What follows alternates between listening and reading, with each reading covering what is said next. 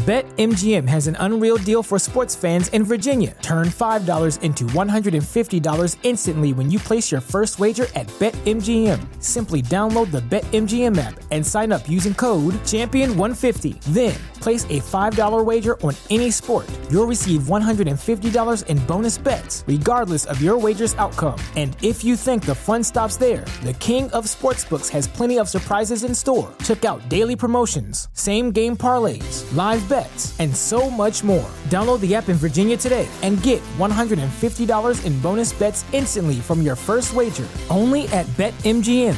BetMGM and GameSense remind you to play responsibly. See BetMGM.com for terms. 21 plus only. Virginia only. New customer offer. Subject to eligibility requirements. Rewards are non-withdrawable bonus bets that expire in 7 days. Please gamble responsibly. Gambling problem? Call 1-800-GAMBLER. Promotional offer not available in Washington, D.C. TNA is the best wrestling in the whole world. Oh shit! It's Vince Russo! Whoa, hold your horses there, Mr. Nerd, is it? That's it.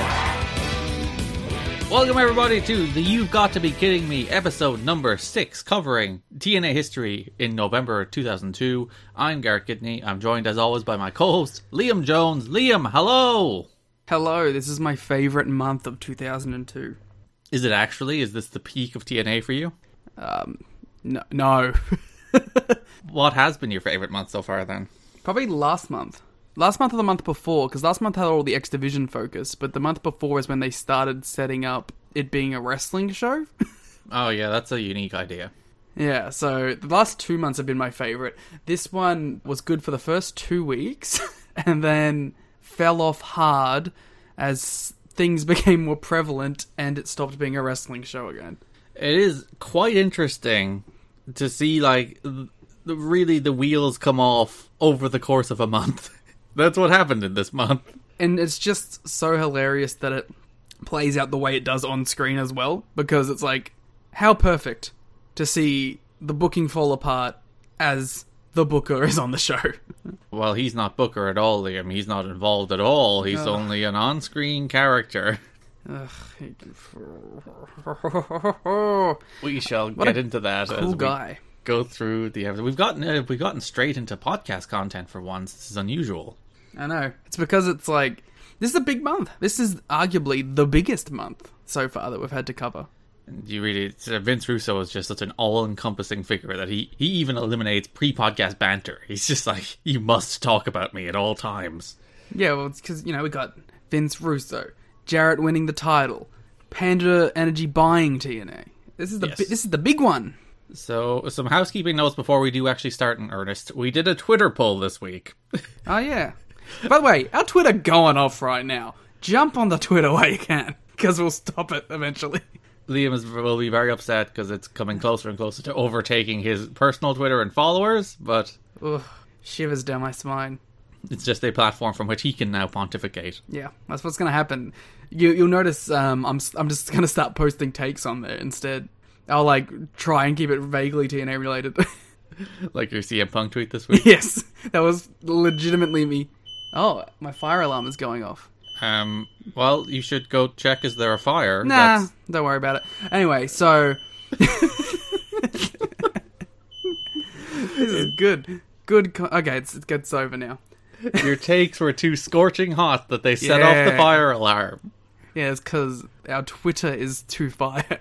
You're going to burn to the ground because of how good our Twitter is. Oh, burn it down. That was me legitimately dipping my toes in. What if I just post things in general? Will anyone mind? I don't think anybody will care. Yeah, exactly. Or maybe they should care. Maybe that's the whole point. So we did do a Twitter poll this week. 2 weeks ago we did the show via broad topic rather than segment by segment. Too many shows. Because there were 5 shows. And I was like, I'll ask, did you prefer we do it that way or we do it segment by segment? And with 102 votes, it was split 50-50. So... Which means we have incredibly indecisive listeners. But also, fair play to us. Decent number of votes on that too. I was genuinely like, alright, here we go. It wasn't 4 people voting in a 50-50 split. Yeah, people actually cared, but now we're in the dilemma of what do we do now that there is 51 people who want it one way and 51 people who want it the other.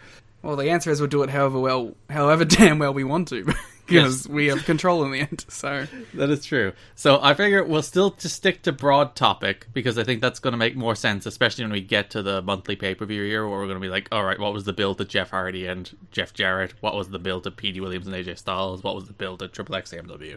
It'll make a lot more sense to do it that way when we get the monthly pay-per-views. So we will stick to broad topic, but when we're done, we'll do a pass through the shows for anything we might have missed. Because I think there's, a decent chunk of people that will be listening to this who aren't watching the shows with us. I would imagine the majority. Yeah. I mean, you're cowards if you aren't. Commit to this bit as much as we are. Or we should be watching at least once a month with your bloody watch-along on our Patreon. That's what you should be doing. Good plug. For people who aren't, we'll do a rundown so people know what the stories and the themes of these shows are throughout, beyond just our broader points. So that's how we will deal with our annoying Twitter tie. Be more decisive, Twitter people, please. What's going to happen once we have to, end of year votes? Because we're coming up on December. I suppose for the January 2002 episode, we will do some kind of end of year content.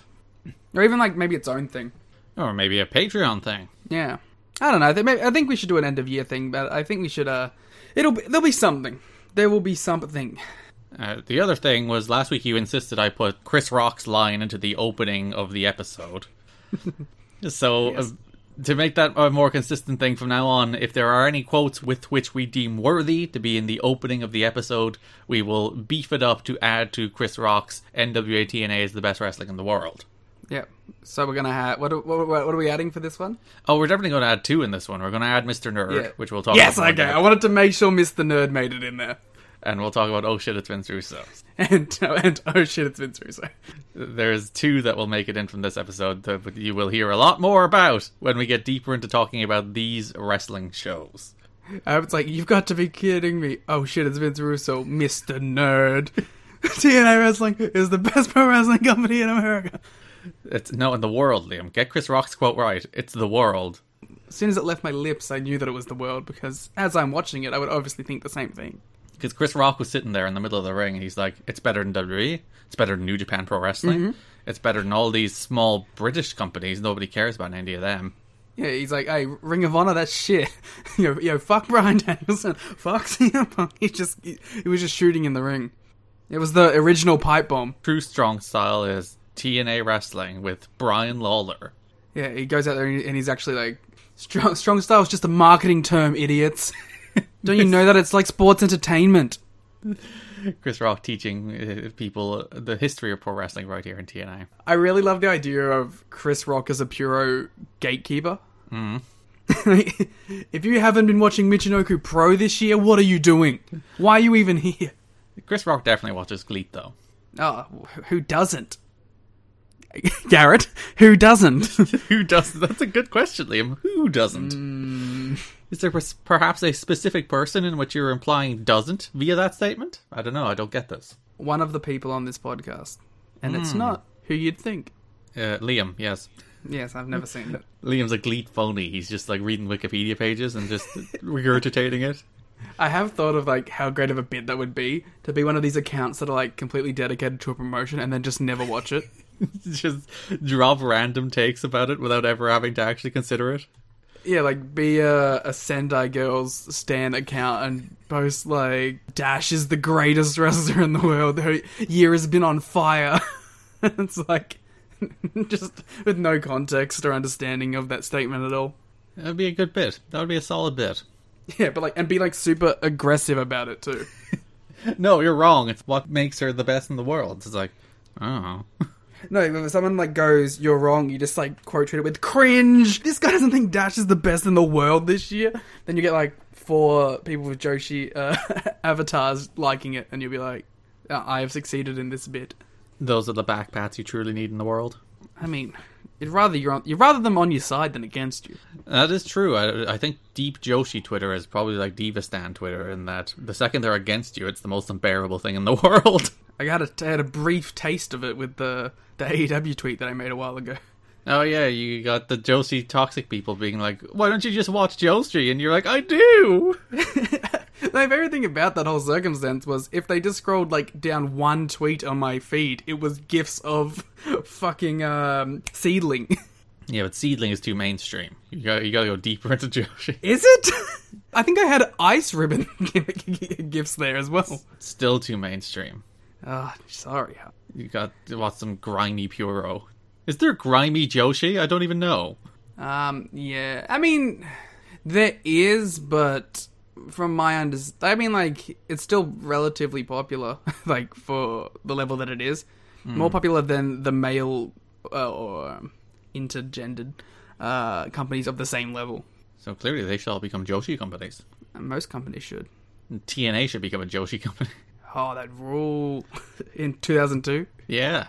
I'm sure everyone would be treated very well. They wouldn't do anything bad. Not like there was a month full of bad stuff. Speaking of bad. So we are talking about November 2002. The big story this month is that Panda Energy have officially bought TNA. On the October 30th pay-per-view, they actually went to talent and told them that Panda has officially bought the company. Panda is now owner of the company. There is some disputes about the ownership breakdown. I know for a long time it was reported, I think, that Panda had 71% of the company, and it's probably where they ended up with. But the Jarretts do claim that it was a 51-49 situation here when they actually bought the company in the first place. But nonetheless, Panda is majority shareholder. Panda is owner of the company. J&J Entertainment that you see at the end of all of the episodes doesn't exist anymore. It's gone. It has been replaced with TNA Entertainment because it has been bought out by Panda Energy. So the TNA as an entity officially exists now. What a road we've been on to get here. Yeah, the company failed and then somebody bought it. See, that's all it takes. I was gonna say, like, why does any company ever fail? Like, you should just get bought out, idiots. Yeah, and then some big oil tycoon company. Well, I'm not sure they're oil. What do Panda Energy do?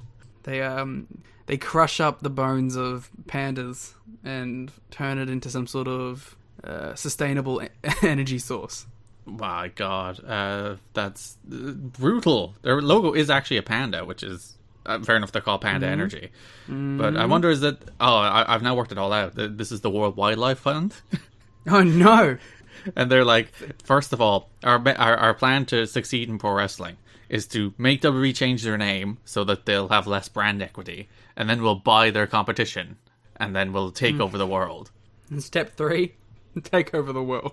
Panda Energy, I think, made their money in power plants, but they also do a bunch of oil and gas, so there you go. Oh, sounds like a cool company. And if they want to buy a podcast, feel free. My favorite thing about the Panda Energy Wikipedia page is, like, half of it is TNA and half of it is Panda Energy. That's really funny. This company, this billion-dollar energy company's major legacy is TNA wrestling. I wonder if they were ever, like, super embarrassed at, like, some big, like, energy conference or something, and some other, like, Origin walks up and is like, "Hey, Panda Express, Panda Energy, how's that TNA wrestling going?" Yeah, their competitors is like, "Wrestling company? Really, guys?" And Bob's like, "Oh, it's cool, I swear." When they go to, like, the big annual company review or retreat, and just, like, the wrestlers are there. Yeah, it's a mixture of the wrestlers and the employees from the Panda Energy side. It's Brian Lawler and Bruce hanging around with the company people. Yeah, everyone's just getting real fucked up. I was going to say the Dups, because they would have been a good example of people in the corporate world who would jar against the corporate world, but the Dups aren't around anymore, so... But yes, Panda bought the company. Official owners, they as I said, they held a meeting with talent on the 30th, and Chris Sabala is basically in and running the company, or at least running the finances of the company, and holding those purse strings quite tightly by all accounts, because there's some stories during the month about how, like, he's trying to slash production costs, he's trying to get things down to as little as Panda can spend on each individual television taping. Sweet.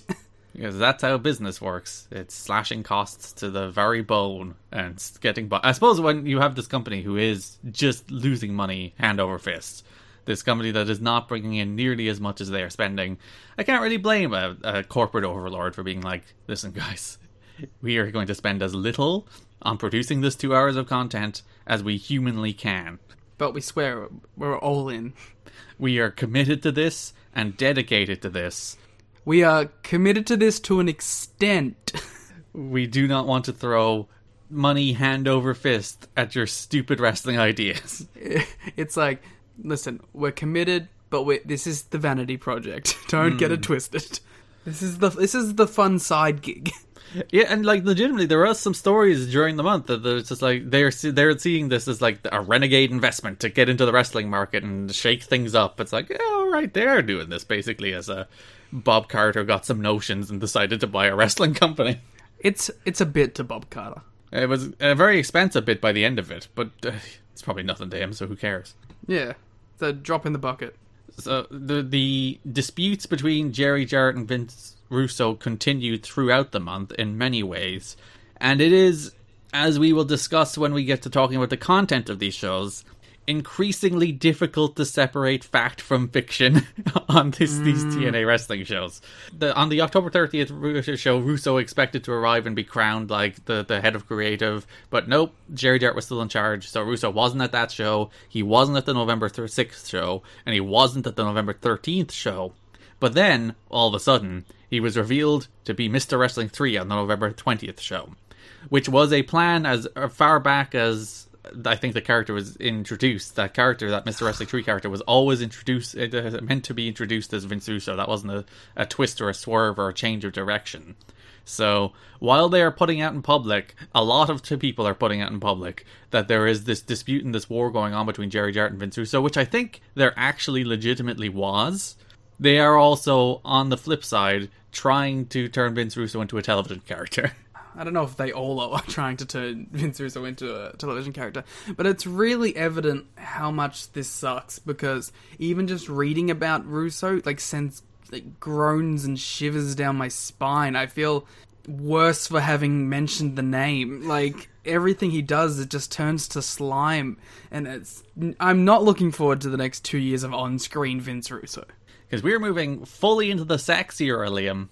I mean, that I am excited for, but yeah, and it's so evident. It's the amount of clean finishes on these shows has dropped dramatically. Mm-hmm. Everything has some bullshit ending, some DQ, some weapon going in, something backfiring. It's so much harder to invest and to watch these things. And a lot of the dumb character elements are coming back, and we're fully moving into the work shoot here of this company. There's going to be more in December and more in January, where the whole idea of the show is, let's work the internet, let's work the roster. Because the big thing about that Vince Russo reveal is they worked the roster. Yeah, who cares about working the fucking roster? Especially for a reveal about Vince Russo. It's one thing, it's we don't want to tell the roster CM Punk is debuting on our show, even though everybody knows it was happening. But we're not going to tell our roster because we want it to be a big surprise. And I think most of the roster is probably fine with that. The roster is probably not fine with this guy who you have told them repeatedly that he's not working for the company, suddenly showing up as a surprise television character in the main event. I don't think the roster are going to be quite pleased that you worked them on that. Also someone who, the initial instinct is going to be, this person has control over creative stuff. Yeah, and they've been denying it from before the existence of this company. From May 2002, they've been denying that Vince Russo has any creative involvement in this company over and over and over again, no matter how much he's backstage. He's just producing pre-tapes. He's not actually, he's just helping with the interviews. He doesn't actually have any meaningful role in creative. Even when he showed up on TV, that was the company line. He doesn't have any role in creative. It's guys, would you stop it? So would you stop working these poor people? The fact that you feel like you have to lie about this is probably indicative of the fact that you shouldn't have this guy involved in the creative process. It was the 2014 thing. It's just yeah. If you have to have him in hiding, if you have to not tell people that he's working for you, why do you insist on having him work for you? If it has to be a secret, if so much of the roster will be upset and furious and angry at the fact that Vince Russo is the person responsible for their creative, if that's the case, why are you hiring him? He's just not worth the hassle. And I know why they're hiring him. He's Jeff's friend. That's why they're hiring him, but... Really? Nepotism in the TNA? God forbid. So it's bizarre to see that play out behind the scenes and in public, because in his book Jerry Jarrett like outlines the entire sex story, where he's like, Vince Russo will come in, and I think legitimately Jerry Jarrett's like, if I make this guy an on-screen character, he will leave me alone and stop trying to oust me out of my own company. No, he'll just shoot on you in the middle of the ring and call you a piece of shit. And threaten to fight you. But again, we'll get to that when we cover the shows. Oh, Vince Russo. Let's make an honest attempt here, right now, to get all of our Vince Russo stuff out of the way. Because we can't do this for the next 24 episodes. I think we can. I think we can just be like, for the rest of this entire podcast, it's just me and you just going...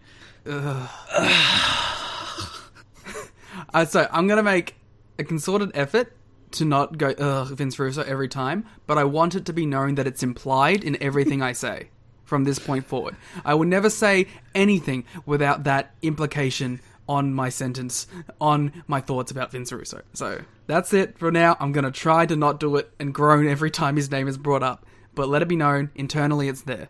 Yeah, sometimes people are like, hey, you shouldn't reveal the subtext, you should have the deeper art, you should have to examine the art with understanding. But no, we will tell you the subtext of everything we say is Vince Russo.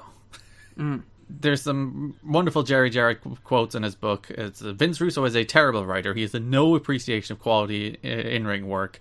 He is extreme in crudeness, sexual content, language, and he has no limits regarding principles, religious principles. And there's an even better one on November 11th in his book. Jeff seems to discount the fact that Vince Russo has been a complete failure at everything he has attempted. I like, because of the way it's structured, it feels like that was a Bible psalm. 10-11 Jerry. Jeff seems to discount the fact that Russo has been a complete failure at everything he's attempted. So says the Lord. We should insert that into the Bible. I'm going to find like a major Bible publisher, and I'm just going to slide that in there and see does anybody notice. No one's actually read it, it's fine. It shall be recited in church and studied in prayer circles, and Vince Russo's fraud nature will be considered a religious doctrine. As it should be. So the big person who wasn't happy about Vince Russo, the person who was flat out refusing to work with Vince Russo, because there was like, Jerry was like, oh, a lot of people won't work for TNA anymore if Vince Russo is head of creative. And like, Scott Hall stopped showing up for some other reasons as well. But one of the people was Sean Waltman, who did in fact quit. The second he saw that Vince Russo was revealed as an on-air character, he quit. Sean Waltman is the fucking man. Because, like, Sean Waltman was having some trouble. He dislocated his hip in one of the matches with AJ. And then, like, he has one match this month where he actually shows up, which is the match against Brian Lawler, where he apparently is doing quite badly. His hip is not doing particularly well in that match, even though it was only, like, 5 minutes long. So he ends up no-showing the November 13th show. And he doesn't inform them that he's no-showing until, like, an hour beforehand because he missed his flight. And, like, it must be said, it's Sean Waltman. So... Grain of salt. There's, more of a mountain of salt than a grain of salt. A mountain of something, but... He didn't show up for the November 13th show, and when the Russo was revealed on the November 20th show, he quit. He quit, and he did not come back. And they were trying to like get him back because they were thinking, oh, wouldn't it be great because you could build the real heat with Vince Russo into a story, because that's the way wrestling always thinks. It's like, no, that we can't make this guy who is unhappy at what we're doing happy. We want to incorporate his unhappiness into our television story. Especially the worked shoot era, I'm sure that would have led to some very entertaining moments, some very sports entertaining moments. Waltman's quote for a statement he released: "I'm very sad things have come to this, but from day one, I made it clear if Vince Russo had anything to do with concerning me, there would be no deal. Vince Russo has no respect for wrestling or the importance of the matches themselves to the success of the product in general. I wish them the best, but Russo having anything to do with the product, they are pissing in the wind." Tremendous. And I imagine there are people at the time who were like, oh, it's probably a work. And I know even Dave Meltzer was mentioning in The Observer, it's like, oh, it might be, people think it's a work, but no, it's actually, the heat here is real. And you can tell, at least in this instance, the heat here was in fact real, because Waltman did in fact never come back. Until 2005, until Russo was gone. So yeah, it's so funny that, like, even just, you know, stuff I haven't seen yet, but obviously things I have heard, that like 05 is like this golden era for TNA, and it's just, oh yeah, Vince left. And it's the same thing. In 2012, Russo leaves, and you get the best run of TV in ages, and then they bring him back at the start of 2014, and you get the worst run of TV in the history of the company. Then Vince leaves again when his secret hiring is ousted in the middle of 2014, and you get the best run of TNA TV again. It's an absolute virus. There is a consistent trend in this company. Russo bad, Russo gone, TV suddenly becomes very good. If only they had have just learnt that mistake in 2005. So you feel the power seep away from Jerry through the entire month. Yeah, and it's quick. It's quick and it's sad. It's really unfortunate to watch. And again, a quote from Jerry when he's outlined he outlines the entire sex plan. The plan is for Russo to come in and feud with the traditional NWA. I know it's bizarre to say he outlined the entire sex plan, and that's meant to make sense. The Sports Entertainment Extreme stable, in case you're not familiar, was the Vince Russo stable. You will hear a lot more about in the coming weeks and months of this podcast. I'm looking forward to actually learning what it's all about. You want to learn all about sex? Yeah, I'm maybe I'll be sex positive. Who knows? So he outlines the entire plan about how Vince Russo would lead sex against traditional NWA wrestling, and how there'd be an NWA belt and a sex belt, which was the plan. I want to know who would have been the sex champion. And Jerry's quote, well, it would be Bruce. Clearly. I don't know who Bruce is anymore, sorry. Also, Bruce is a babyface. Obviously would be in the NWA. Then it's Brian Lawler? He's getting around. He sure is. That being said, Brian Lawler's been great this whole time, so sure. The quote in Jerry's book, the future problem would be if Russo attempts to become an influence in the writing of the show. Only time will determine if he can limit his ambition to working as a talent. No, Jerry, learn! Learn from the mistakes of your past! The mistakes of everyone's past! Then you cut to the narrator voice. He didn't learn. So, yeah, that's a lot of Vince Russo, Panda officially owning the company. There's some other small bits and bobs, small notes. Low-key and TNA officials were unable to come up with a way to work around his scheduled Japan dates because he was working for 01. TNA basically wanted a month's notice of Loki's TNA or Japan dates so they could work around it, and he couldn't really give them. So Loki has not been a feature on the show for the entire month. Loki's I don't really know, I'm sorry. I get a call 3 days ahead of time and then I'm in Japan. And he can't be in TNA as a result. And I think we do miss Loki on these shows. Yeah. Yeah. But let's be real, if he was on these shows, he'd probably be fucking banging someone or something. It's not like he'd be just having cool low-key matches anymore. Nobody is allowed to do that anymore. No. They explored numerous avenues, including connections they had when trying to sell the company to the country music industry. With Sawyer Brown, and my favourite note, even Billy Corgan of the Smashing Pumpkins. Holy shit. From the very beginning, they were looking to sell TNA to Billy. That's remarkable. That's right there is an alternate reality, you know? Where Billy, at the beginning... Billy buys it at the start. Ground floor, Billy Corgan gets in on wrestling in 2002 with TNA. He's forever linked with this company somehow. Constantly linked with buying it is the way he's linked with it. He really wanted TNA. From 2002 all the way through to 2016. It's a long-term story. It's the longest-term narrative arc in the history of TNA that will Billy buy TNA? Yeah, I wish Billy had have bought it. I want to see that reality so badly. But he wouldn't have his mighty Billy faves. He wouldn't have Marche Rocket all the way back in 2002. What would he do? But imagine he'd bring him in. He'd bring him in eventually, you know, and then there'd be big stars because it'd be Billy's vision.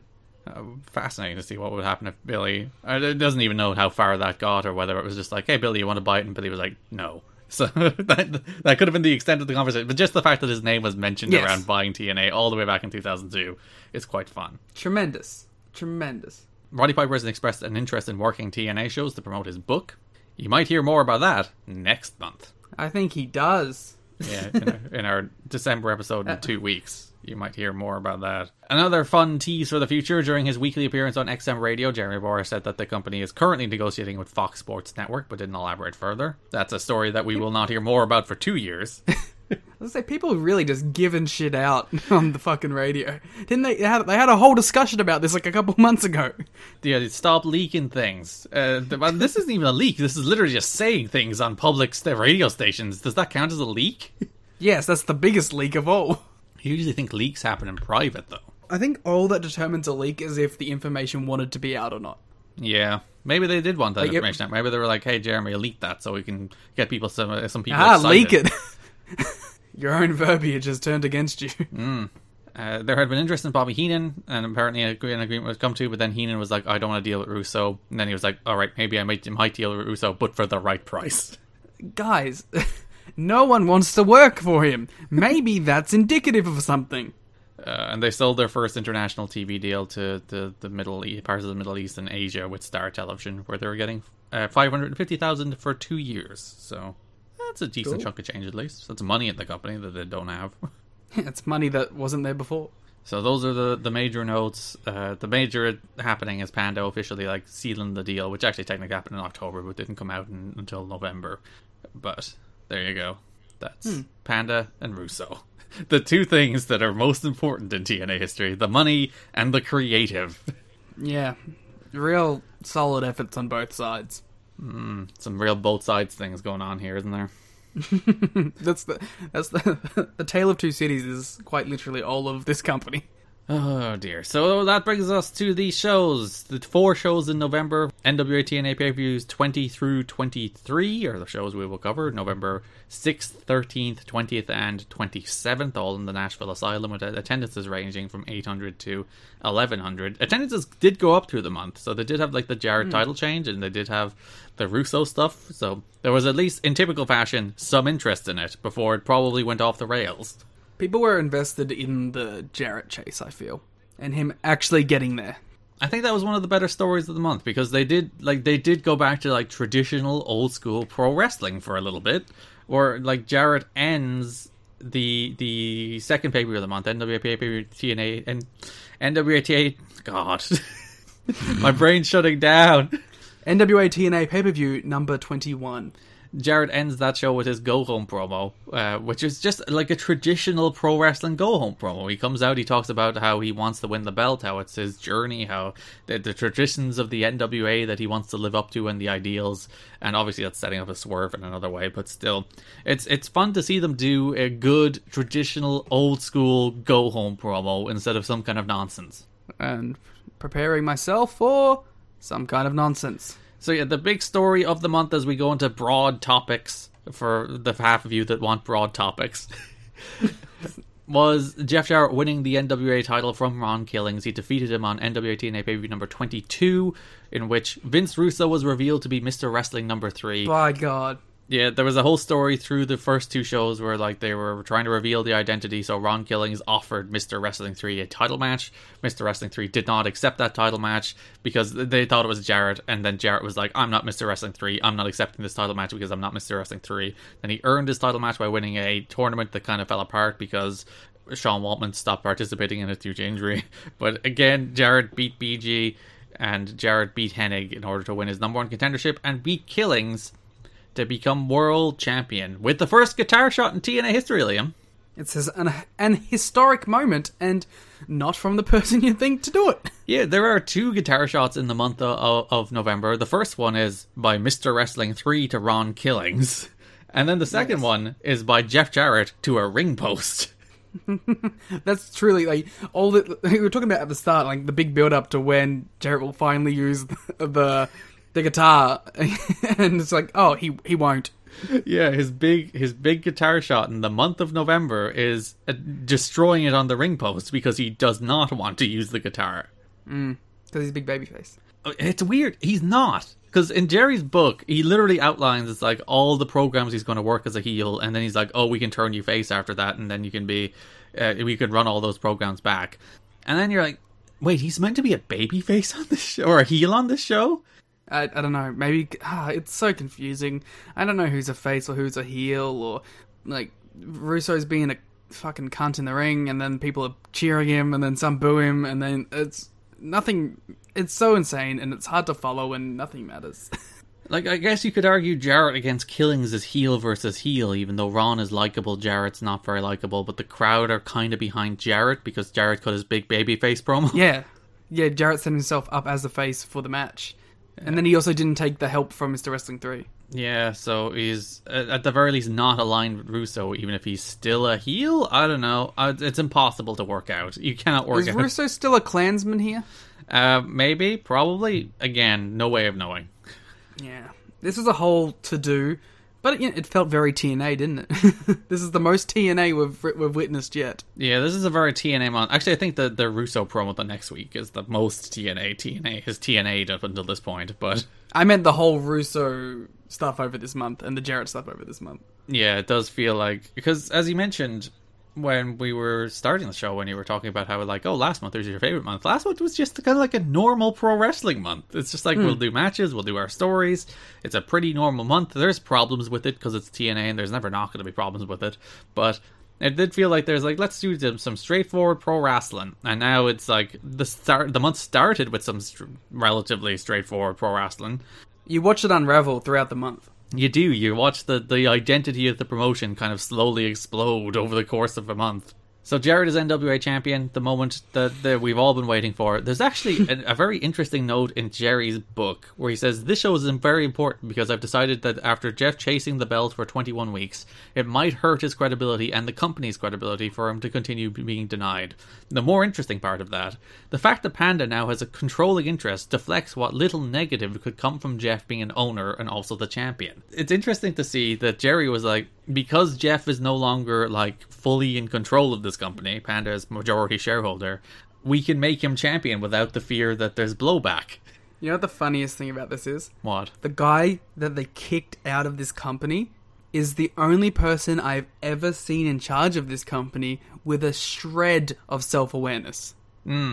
Like, it's so hilarious that, like, wait, this guy's thinking about things?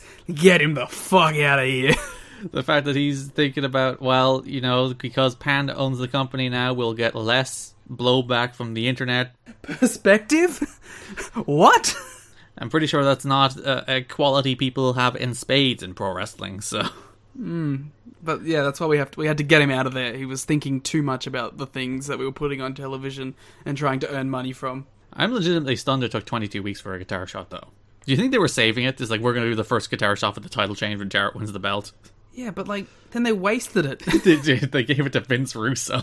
Like, you could have at least had, like, you know, Russo brings it in, Killings kicks him out, guitar's in the ring, Jarrett takes the guitar, whacks it over, Killings wins the title. It's like, that's a way more satisfying payoff than Russo limply throwing it into the back of Ron's head. Only a few people know for sure that Russo was going to be revealed as Mr. Wrestling 3. It's mostly the people in the office, so you had like Bob Ryder, Jeremy Borash, and Mortimer Plumtree. Everybody else was worked. That's what you gotta do.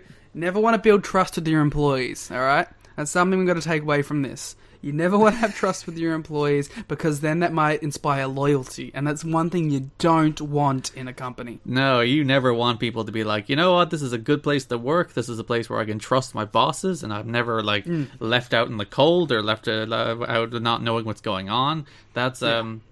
No, you never want that. That's bad. You want uneasiness, you want a toxic work environment, you want people to feel unsafe, you want people to think of greener pastures elsewhere, because that inspires fear. And that's how you control your backstage environment. You never want people to know they're on a sure footing. You never want people to know that what you're telling them is actually true and not some dumb shit that you're going to use to set up an angle on the TV show. Nah, you never want any of that. Can't trust them. Remember they were leaking stuff like 2 months ago? So they deserve this. This is what they get. This was their punishment for stuff that Jerry was definitely doing. You want to leak stuff? Well, we're not going to tell you anything, and you're going to be mad at us. Yeah, and then you're going to leave. There's even a quote in the Torch that Jarrett was pleased that wrestlers seemed to be surprised backstage. Well, at least it worked. It'd be more embarrassing if they were trying to keep it from everyone, and then everyone still knew. So Jarrett's champion, Russo's on the show, which really came into more relevance on the following show, NWA TNA pay-per-view number 23, where we entered the work shoot era in full. So Mike Tenay starts the show. They cut to Mike Tenay, and Mike Tenay just does a promo about, like, this is the thing. Mike Tenay does this promo about how Vince Russo killed WCW, Vince Russo cost him his job, and he hates Vince Russo's guts.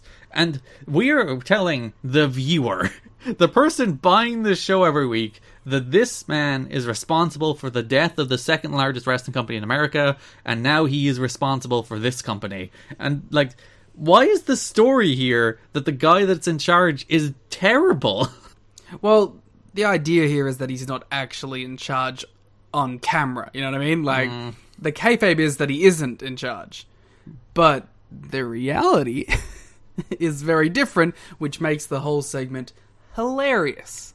But, like, Vince Russo comes out after Mike Tenay threatens, and, like, if you want to know why Mike Tenay doesn't like Vince Russo, Mike Tenay was booked in a match in WCW against Madeja. Tenay refused, and because his contract said that he was an announcer and not a wrestler, they couldn't force him. But Vince Russo apparently never forgives these kind of things. But nonetheless, Mike Tenay is like, I'm not wrestling. I'm an announcer. Leave me alone. I have no interest in smacking the back of my head against the mat a few times. That is not a thing which is good for my brain. Therefore, I'm not going to do it. All right, cowboy. You ready to shoot? Pew, pew, pew, pew. Yeah, so after Mike Tenay does his little shoot promo about how terrible Vince Russo is and how he destroys the business. My favorite part of that, by the way, is after Mike Tenay does that, they cut to Dawn, and Dawn is like, you know what, I've never met the guy. I don't know. Yeah, I mean, Don doesn't pass judgment based on what other people say. And then Mike is like, if he cost you your job, you'd know. And Don's like, you know what, that's a good point. Also, Don's like, Mike is my friend. I will support him in his hatred of this guy. So Vince Russo comes to the ring. Mike Tenay is meant to be doing an interview with Jeff Jarrett, and then Vince Russo interrupts him, shoves Mike Tenay out of the way, calls him bad, which is clearly the worst thing Vince Russo has ever said, is that Mike Tenay is bad at his job, because he's like the best thing on these shows. It's also really stupid that this guy comes out here and he's like, Mike, you're bad, the show's bad, everything sucks, who would pay for this shit? It's such a reoccurring trend through all of TNA history that all they ever do, over and over again, is tell you how terrible and bad and awful the show you're watching is. Well, we're seeing it on the Patreon series too, when we're going through the Monday Night Wars. Like, what's some of, like, half the shit that Eric Bischoff says when he's on screen is, oh, the company sucked. Everything you've watched up until we took over is utterly pointless and bad. What are you doing, you stupid idiots? Why are you spending money on this?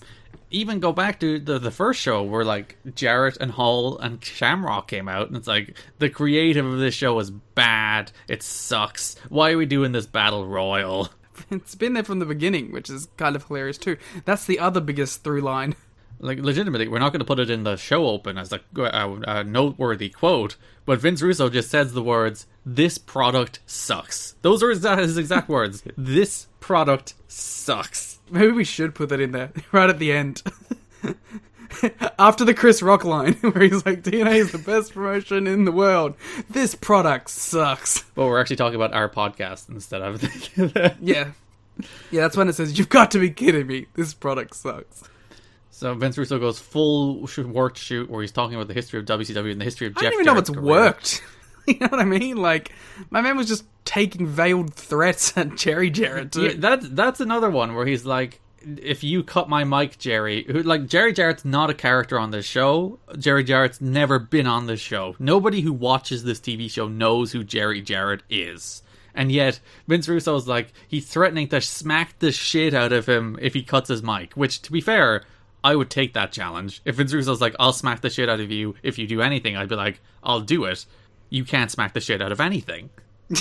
I mean, no, we're not doing this is a fiery promo. I'll give it to Vince Russo. It was well delivered.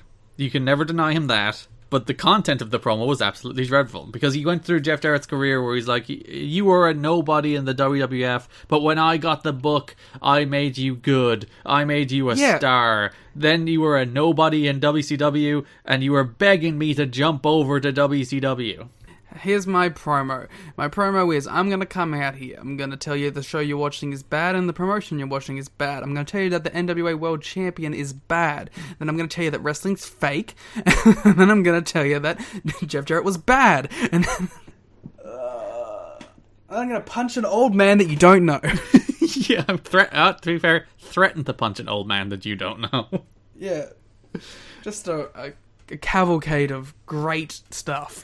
It goes back to Vince Russo's like core misunderstanding of pro wrestling, though, doesn't it? His core misunderstanding of why people like this thing. Like, they want to invest in the stories and the characters and the chases for the titles. That's pro wrestling. But he constantly can't understand that, so he has to constantly tell you pro wrestling is fake. This isn't real. I'm the writer. I'm the booker. The real drama here, the real tension, the real thing that you should be interested in is the behind-the-scenes stuff, which we're going to have spill over onto the television show at all times, while we tell you that I booked this guy before and I want to book him again, and this old man backstage is stopping me from booking him again. Well, it comes down to the core of he doesn't like pro wrestling. Like, really, what Vince Russo should have been doing was directing some Big Brother fucking-esque show where he was, like, the guy making the challenges for people on the fucking reality TV show. He shouldn't have been in pro wrestling. But the problem is he was never a good enough writer to write any TV, so... I'm not saying you had to write good TV. Go write Road Rules. There's a reason the dude is doing a podcast these days, like... Hey, wait a minute. If he was good enough to write literally any TV other than pro wrestling, which he wasn't even good enough to write in the first place, but he got the job and got so many jobs that people just kept on hiring him. But if he was good enough to write TV, TV companies would have hired... There's never been more TV out there. Never more reality TV, never more non-fiction TV, never more scripted TV out there. If you can't get a writing gig, if you're a writer now, you're just not a good writer. Ed Ferrara got a gig. Yeah, he's teaching creative writing at Full Sail, so that he's teaching... Yeah, you know who isn't teaching creative writing at Full Sail? The Full Sail is no longer associated with WWE, so Ed Ferrara is not teaching the WWE writers of the future anymore. Well, he did for like the last 4 years, so maybe that's the problem. That's where NXT went wrong. Hiring Ed Ferrara's kids. So yeah, Russo does this full promo, and in the match afterwards, Don's like, you know what, Mike, after I saw Vince cut that promo, I know why you hate him. Which is such a great realization. It took like literally 5 minutes. And Mike Tenay is like, now you'll get why I wanted to quit. And Don, in like the most like charming self-deprecating thing, it's like, oh, you shouldn't quit. No one wants to see me do play-by-play. Bless Don. Don is an absolute treasure on these shows. Someone has to be. I will say, I did enjoy both of the Jarrett Killings matches. I don't think they're like blow away, you know, you've got to watch them, but I think they're the better heavyweight title matches they've had in this company's history so far. I'd agree. There's nothing there that's blow away or even stuff you have to go seek out, except maybe just to see Jarrett winning his NWA title, but it was, you know, they were fine heavyweight matches. Nothing in the heavyweight division is going to touch anything in the X division at this point. At the very least, they're better than the Shamrock matches, so it has that going for them. You could actually probably say, like, this is as far as, like, everything, maybe even the X division, that this month had the best title matches so far. Yeah, as you mentioned. But even the X division had two, like, Styles and Lynn bangers. Yeah, that's what I was saying. Like, and they had the red thing too, so like this could definitely have. You could even say that. You could probably say that all the titles had their, except for obviously Miss TNA, which wasn't defended. Tug on your collar. So yeah, Jarrett beat Killings to win the title, and then to close off the story for the month, Jarrett defeated Killings in the rematch to retain the title, where he was not refusing to take the guitar from Russo again. So the story here, the tension is that Vince Russo wants to help Jeff Jarrett, but Jeff Jarrett doesn't want his help. Wish that was real life. Yeah, it is a weird inversion of like the real life situation where Vince Russo wants to help Jeff Jarrett. His dad doesn't want Vince Russo to help Jeff Jarrett, but Jeff Jarrett desperately wants Vince Russo to help Jeff Jarrett. They even did an angle after the match where Dave Meltzer reported, nobody knows this story, but they're figuring it'll get reported and everyone will know. Killings came back in the dressing room screaming that Russo was shooting on him by punching him for real in the ring. He looked to be throwing these windmill blows that were connecting, but he's not a trained worker. So they're even trying to do like these angles where it's like Killings is faking being mad at Vince Russo for quote-unquote shooting on him. But God, nobody this cares. Is such stupid shit. It's always stupid. Like all this, the work shoot stuff is just not. It just does not understand pro wrestling. And even when they're good, even when there's a good work shoot promo, it never lasts and turns into anything good. It's just like you get the one. Even if you liked Vince Russo on the second show, like even if you're like, you know what, he cut that promo with fire and passion. It was well delivered. And if he said that to me, I wouldn't disagree because it is well delivered. But it goes nowhere. It never goes anywhere. And they keep doing stuff like this. I think it's because fans can immediately tell if something's genuine or not. And to do something like this with Ron backstage, people just aren't going to buy it. Like, when things come out from backstage and they're legitimate, that does get fan excitement. Like, how many years do people want fucking Riddle and Lesnar or Riddle and Goldberg just because they heard the backstage stories of Riddle, you know what I mean? Yeah. But it's... not all the backstage stories of Riddle. But now it's like... if it's something that isn't genuine and it's something planned, especially with Russo on TV, you're gonna roll your eyes and not think it's real because you can have some modicum of critical thought. So we've done like nearly an hour on Vince Russo already.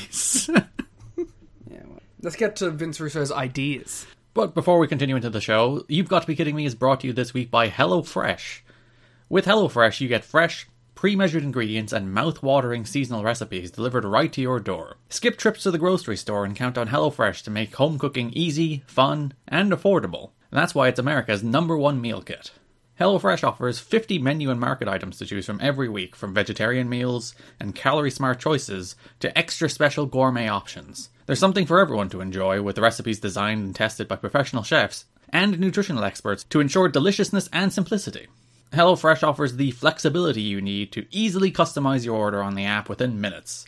Easily change your delivery day, food preferences, and plan size, or skip a week whenever you need to. As somebody who's not particularly culinarily inclined, HelloFresh makes it a lot easier to approach cooking from a beginner's perspective without having to search through cookbooks to put together recipes, or without having to walk through the grocery store wondering like, hey, is that fresh? I don't know what fresh things look like. They cut all that friction out for you to make cooking easy and fast. So if you'd like to try HelloFresh, go to hellofresh.com/VOW14 and use the code VOW14 for up to 14 free meals, including free shipping. That's hellofresh.com/VOW14 for 14 free meals. Use the code VOW14. The other thing we're going to talk about, the other broad topic, Bruce. Or as he's now known. Yes, he's now known as Alan Funk. The new Funk brother. Yes, there's Terry, there's Dory, and there's Alan. Well, Dory was on this last show as well, so Dory I wonder if he gave permission. Dory has endorsed this change by Alan Funk. So, Bruce has reunited with Lenny throughout this month. The Rainbow Express are back. Lenny returns. Mm-hmm. Then Bruce loses to Jorge Estrada after Bruce literally slips on a banana peel, which Lenny was eating seductively. While they're making their entrance. Good booking. Literally the first thing on any of these shows is an interview with Goldie and Bruce, where Bruce reintroduces Lenny, and Goldie is jealous of his boots. I mean, they were tremendous boots. And they go to that match between Jorge and Bruce, which is a dire, terrible match. It ends, as we mentioned, on a count-out when Bruce slips on a banana peel at ringside. Not, like, figuratively, not falls over on the mat. He slips on a literal banana peel. The funny thing is, they undermine their own rules, because, like, the prior week, Bob Armstrong comes out and says that titles will change hands on a DQ. And here we are, Bruce getting himself counted out, and title didn't change hands. Miss TNA did not go to Jorge. We never confirmed that the Miss TNA title was on the line during this match. So no, we did. The whole idea was that, like, Priscilla would win it if Jorge won. Oh, yeah! Priscilla, the uncrowned Miss TNA. Robbed by the rules that they did not follow. Priscilla, the linear Miss TNA champion. I like the way last week when I mentioned the Bob Armstrong rule change, you were like, and how long are they going to follow that? And I'm like, you know what, for a surprisingly long time. Then hard cut to the next week in which they did not follow it. Was it all titles or just the NWA title? Well, is Miss TNA an NWA title? It's never said the NWA Miss TNA title. It's true, it doesn't count. So maybe it's just NWA titles. So we go to the next week, where Brian Lawler hears moaning in the locker room. Oh no, what could it be? I immediately assumed Sean Waltman had returned. I think that it was meant to be Sean Waltman, and they rewrote it for the sake of Waltman, because this was the show that Waltman no-showed, so they decided to turn Bruce in more senses than one. Oh, this is so stupid. So Brian finds April in the shower, where, like, if you watch the Impact Plus version of this, her boobs are blurred. But if you watch the original version, there is just, like, suds on her boobs. Her boobs are, like, fully exposed, but there is soap covering them. Hell yeah! Brian's like, hey, why were you making sex noises in the shower? And April's just like, I'm having a shower, leave me alone. And then Lawler leaves, and they cut to Bruce sticking his head out of the shower. And he's like, who? What's going on out here? He was presumably being pleasured by April in the shower, and we are... Pleasured indeed. Mike Tenay and Don West are aghast at the idea that Bruce, the gay man, would be in the shower with April. Bruce? It's a shocking development. The worst part comes the next week. I don't want to talk about this one the next week. The best part, man. So April denies being out there in Oh, a not shower. that part. I thought you meant the other part. No, the other part. No, there's the Alright, let's go. So the following week, April denies she was in the shower with Bruce before Lenny accuses Bruce of being a fake gay. Which is like, as we're watching this, we're like, Lenny, wouldn't you have noticed something? They are waiting for marriage. You leave them alone.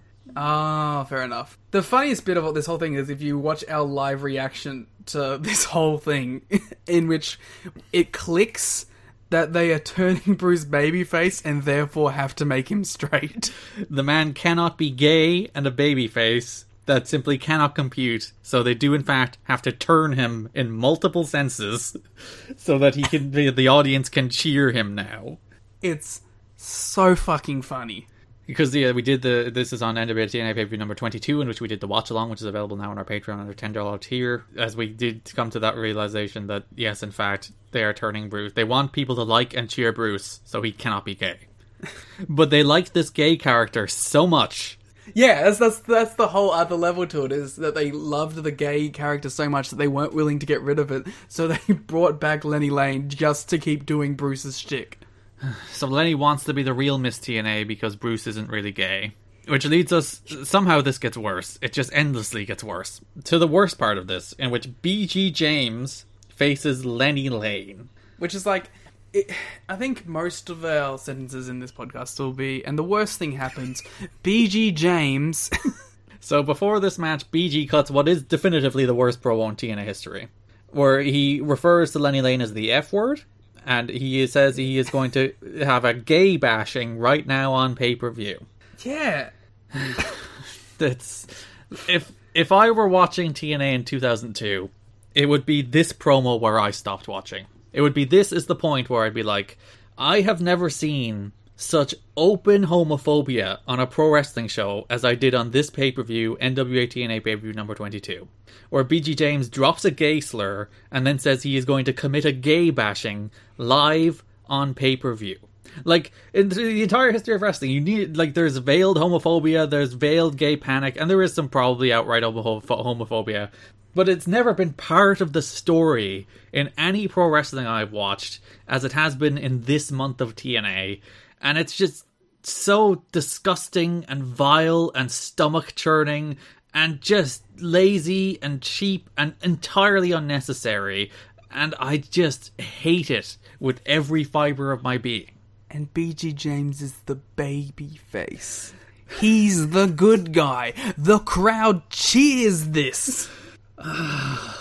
Like, I'd stop watching. If this was 2002, I'd stop watching. This would be the point where I'd be like, this company is so desperate for attention that they're willing to pander to the lowest common denominator. So desperate and pathetic for people to give them any time of day that they're willing to be like, you know what? The people we want, the people who we really wanted to be supporters of TNA are the homophobes. And that's who we're going to go for here. Good fun stuff, huh? As babyface BG James beats heel Lenny Lane after calling him a derogatory slur and saying he's going to commit a gay bashing live on pay-per-view. And if you wanted more, after the match, April, instead of leaving with Bruce or leaving with Brian Lawler, she leaves hand in hand with Goldilocks. What does that bloody mean, Mike Tenay says? Oh, bloody Goldie and her seem to be close all of a sudden. And that's a tease that also goes absolutely nowhere. It's just like, lesbians? It's literally, this is like a teenager. It's like, what if they were lesbians? Isn't that funny? Well, first of all, we have to say that we stand bisexual queen April. Damn right, she can have whoever she wants. She's hardcore. She'll take both. Yeah. To question her taste in Brian Lawler, but you know what? Some people are into bad people. You can't help it. Hey, Brian Lawler's redeemed himself. Oh, this isn't a great Brian Lawler month after a pretty good Brian Lawler month last one. I don't know, man. I kind of love him just crying. The next week, him just crying on the ramp, and someone says something, he goes, "So shut up," before quitting. Oh, do we want to talk about the Brian stuff here, or is that another broad topic? No, I was going to spin off into it there now that we're done with all the gay stuff, because we are still on the April story. Alright, yeah, April and Goldie, lesbian tease. Then we go next week where April's like, are you jealous? And then that's it. Yeah, that's about it as we continue on this Rainbow Express story. And like, my favorite part of this month actually is when the Rainbow Express have a match earlier in the month. They're wrestling the Maximos, I believe. Yep. Yeah, they're a great tag team. They're a super smooth, fluid tag team. My favorite part is Don West on commentary, who's like, you know what? I used to really hate when they did the gay stuff. But that's them, and I accept it, and I quite enjoy it now. And like, yeah, oh, Don. Don is learning and growing on this show in front of us, while the show descends into madness in front of him. Don is an ally.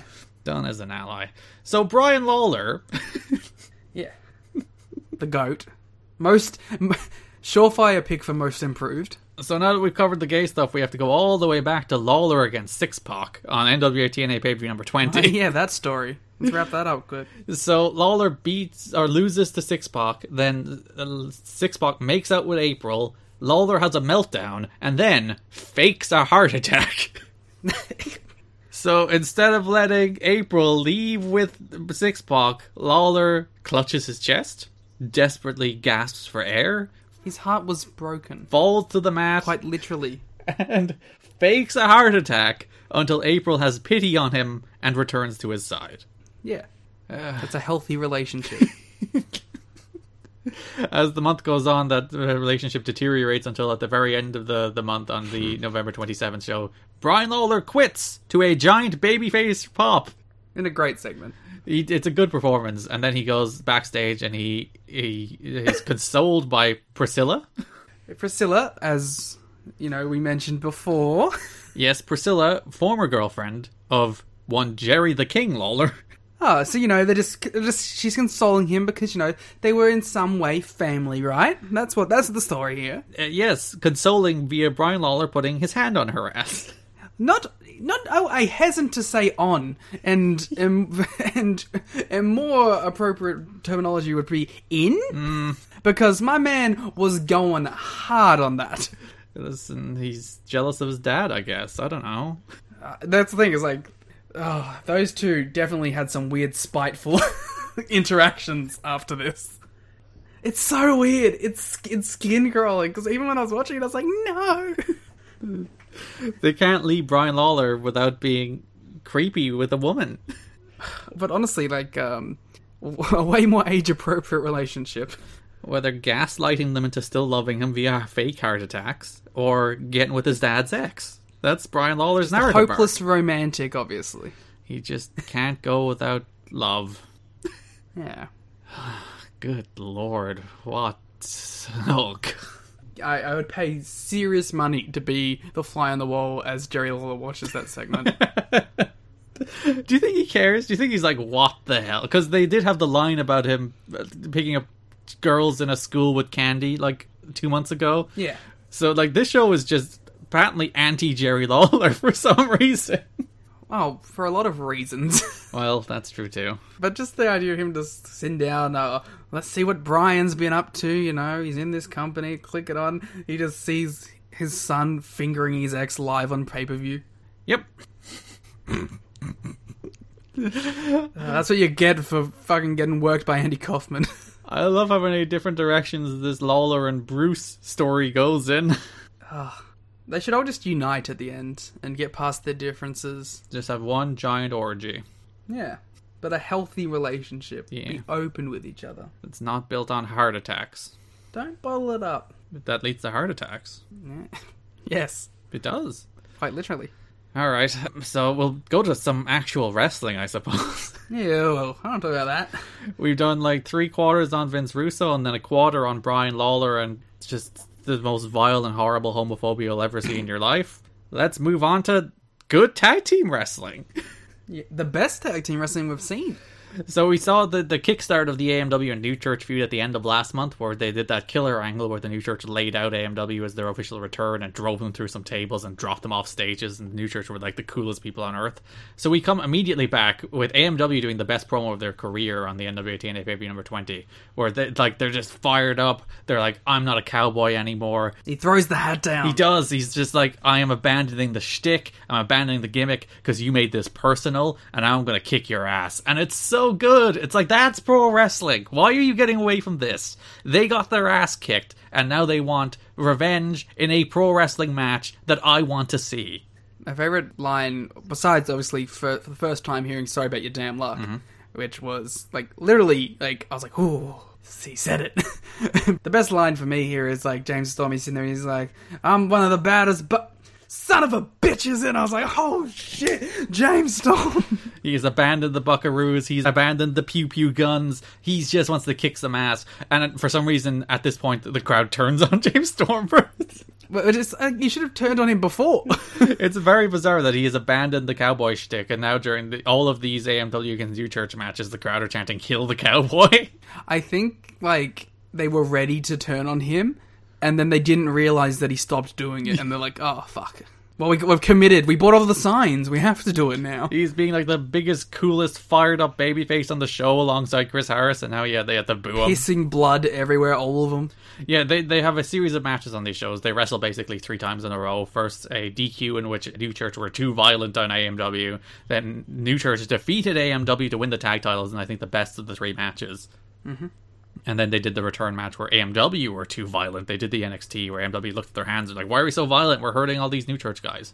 But yeah, like, Buckaroo. For the entire history of TNA so far, the tag team division has been an afterthought. It has been like a vehicle for a Jerry Lynn and AJ Styles feud. It has been a vehicle for their worst impulses with the likes of the Dupps and the likes of the Johnsons. Like, they have not really focused on the tag division. They have not really had a real tag division. And now they found 2 teams, which are perfect polar opposites. You have the violent New Church and you have the plucky, fiery AMW. And they're the perfect, like, complements of each other to just have these killer tag matches and really invigorate the tag division and really, like, for the first time, lend some real credibility to these tag titles. 100%. And also, like, legitimately, it's nice to have another division to be excited about on these shows, because before this, it's really like, alright, just get to the X Division matches to actually show me some stuff. But now we actually have a pretty hot tag feud to deal with. And, you know, AMW turning into the tag team that Garrett says they are. So I'm excited to see more of it. It's really fun to see, though. It's nice to see that they don't come out fully formed, because I like seeing that development, you know, of the course of the 6 individual months we've been covering so far, that they've developed from these nobodies, these kind of like blank slate guys who don't really have a personality, who they don't really know what to do with. Excuse me, his personality was cowboy. Yes, but no one wanted that. Especially not his tag team partner. Kill the cowboy. So yeah, over the course of these months, we've seen them develop from this just like blank slate nothing tag team into like the best babyface tag team in the world. I mean, 2002, I don't fucking know. They're just so good together. There's fire. There's everything you want in tag team wrestling. They're the throwback to the kind of tag team wrestling people loved without, as I mentioned before, being pretentious about it. You know, they kind of remind me of, and this is honestly one of the highest compliments I can give to a tag team. They remind me a lot of the Briscoes. Like, in that they come across very genuine. They come across as, they had very intense. They have that old school flavor, but with that new school style elements to it. It's just good stuff. And there's so much blood. So much blood. Slash bleeds so much on all of these shows. Yeah, it's great. Slash is just like, oh yeah, blade. It's like, no one even touched you. It's like, yeah, don't worry about it. It's still open from the week before, don't worry about it. He just bleeds buckets on all of the... And it really helps the feud, and it helps the New Church as well, as these demonic cult figures who are just bleeding every week. But yeah, a lot of blood in these matches between AMW and the New Church. Of course, we've got a new Churchian. Oh, indeed. First of all, well, we had Malice back, who did a couple squashes, one of which was a disaster. Because he squashed Chaos on the NWA TNA pay-per-view number 21, and then he squashed Corey Williams on 22, and he just completely fell off the top rope when he tried to do his King Kong knee drop. And he was so mad. He was furious. He was embarrassed. Apparently, he threw a bit of a fit backstage as well. They had to calm him down because... No, it was all work. Don't worry about it. He probably was, to be fair. So yeah, Malice is back and not looking quite so good. But yeah, Belladonna is the other introduction to the new church. Their female associate. Just a bunch of derelicts. She's a local Nashville or Tennessee wrestler who caught their eye. She did, I think it was a dark match with ODB. And then they... Is this Athena? This isn't Athena, no. Who the fuck is Athena? The Athena signs are getting more and more prevalent, and I just want to know who is Athena? It really felt like it peaked on the show we watched as well, on that number 22 on November 20th. There was Athena signs everywhere on that show. The most hilarious part was Jeff Jarrett finally winning the NWA title, blood pouring from his face, standing up, and as he stands up, holding the title high... Athena, right behind him, all capitals. They wanted Athena to win the belt, not Jeff Jarrett. Well, if I knew who the fuck it was, maybe I'd agree. I'm purposely staying away from it too, because if I don't even know if Athena fucking shows up. If it happens, I want it to be the biggest fucking reaction I've ever seen in my life. If these motherfuckers don't have a CM Punk returning-esque pop for Athena, I'll go back in time to 2002 and punch them all. You'll be hot at the Asylum if they're not giving Athena all that love after getting her single-handedly booked. So far, the Asylum fucking stinks. I don't have any reverence? Sure. I don't have any good reverence, is what I was looking for. I don't have any reverence for the fucking Asylum. I don't like it at all. I don't like the people there. I don't care for it. It doesn't look visually pleasing. It's not a particularly hot venue. It's just the home. And the fans are dickheads. Yeah. Just a bad place. It is funny, we watched Chris Rock's Head of State for the Patreon, which you can hear a review of now on the Patreon if you'd like, at patreon.com/kiddingme. But it's funny to see how much better the Asylum looked in that movie. And because they moved everyone to one side. It's like, oh, so that's what this building could look like if it was shot with some amount of money. The colours popped so heavy. It was so interesting. It's like, oh yeah, this building actually looks pleasant to look at instead of like this drab kind of grey affair. Other stuff in the tag division this month, we had a little tag team tournament that was won by the Harris Bros, which they still haven't gotten their shot, so I don't know what they're waiting for there, but the Harris Bros are number one contenders, I guess. Cool. Because they did that tournament. Like, Maximos defeated the Rainbow Express, Harris Bros defeated the Hot Shots, and then Harris Bros defeated the Maximos. And then the last show of the month, BG James and Kurt Hennig got a tag title shot. So what I'm hearing is you're really advocating for the Harris brothers here. Now, why would you be such a supporter of the Harris brothers? This entire podcast is just going to become me grumbling at Vince Russo and me grumbling at you calling me a Nazi. Whoa, no one said Nazi. You hear it here first. So the Harris Bros are waiting in the wings, I guess, for a tag title shot. We did have that match between Hennig and James against the New Church. Kind of a boring match again, in line with a lot of the Hennig and James matches. BG is terrible on these shows. I hate seeing I thought Hennig was pretty good in this, though. Yeah, because at least he didn't have to sell, mostly. He hit his Plex. Fun times. Okay, before we get off of the tag stuff, I mean, I assume we're done with the tag stuff now. Well, you don't want to talk about the Briscoes? Oh, yeah, we'll talk about the Briscoes, that's sure. I mean, the problem with the Briscoes is that, although I love seeing them here, I have no investment in them because I know they don't stay for any relative time, you know? And they're doing pretty much nothing. Like, they're facing Divine Storm, who actually had a very good first impression when they wrestled Easy Money and Sonny Siaki the week before. Like, I think, like, it was a really fun opening, 2002 indie match. Yeah. But, yeah, I would be a lot more excited about the Briscoes if they actually stuck around. And the highlight of both the Divine Storm against Easy Money and Sonny Siaki match and the Divine Storm against Briscoes match was Trinity. Yeah, of course. Trinity just killing herself. It's nice to have a woman on these shows who's not freaking trying to sleep with somebody and she's just kicking ass. Oh, just you wait. I have zero faith in that staying that way. You think Trinity's suddenly trying to get with Brian Lawler next week?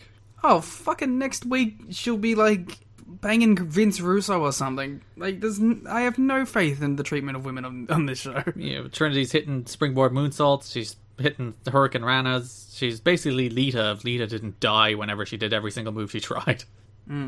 Lita does have more charisma, though. I was gonna say, that's kind of adds to the aura of Lita, though, doesn't it? It's the Phoenix effect. But Phoenix only dies like 1 out of like 100 times, whereas Lita dies like 99 out of 100 times. which is why it rules. Lita and Trinity should merge into the perfect wrestler. Linity. Linity, indeed. The wrestler who can do the cool shit, but also has cool charisma. Or Treater. Treater? Yeah, you know what? Let's go for it. Yeah. That's their Gogeta-esque Dragon Ball fusion. So now that we have covered the rest of the tag stuff, what did you want to move on to? There was some, charity thing going on. Oh, yeah, they devoted the entirety of the gate receipts of... I took note of which of the shows it was. It was the last one. No, I believe it was 21, and it was more of them, actually. It was a bunch of them. They did a bunch of them in a row. But the Tennessee Disaster Relief Fund, which is the second month in a row, because they're doing the auction as well, which there are some promo videos for. Yeah, the auction that I was referring to specifically. Where there's a bunch of stuff up for grabs, like managing people or sitting on announcers or special guest ring bell. That goes to the stuff we mentioned last month, which is, I think, the DC Sniper Fund. I think there was an autism charity as well. But yeah, they also donated the gate receipts of the November 13th, and I think as well the November 20th pay-per-views to the Tennessee Disaster Relief Fund. So it is nice to see TNA giving back to the community, helping out, not just being a selfish wrestling company. It's all cool, very charity.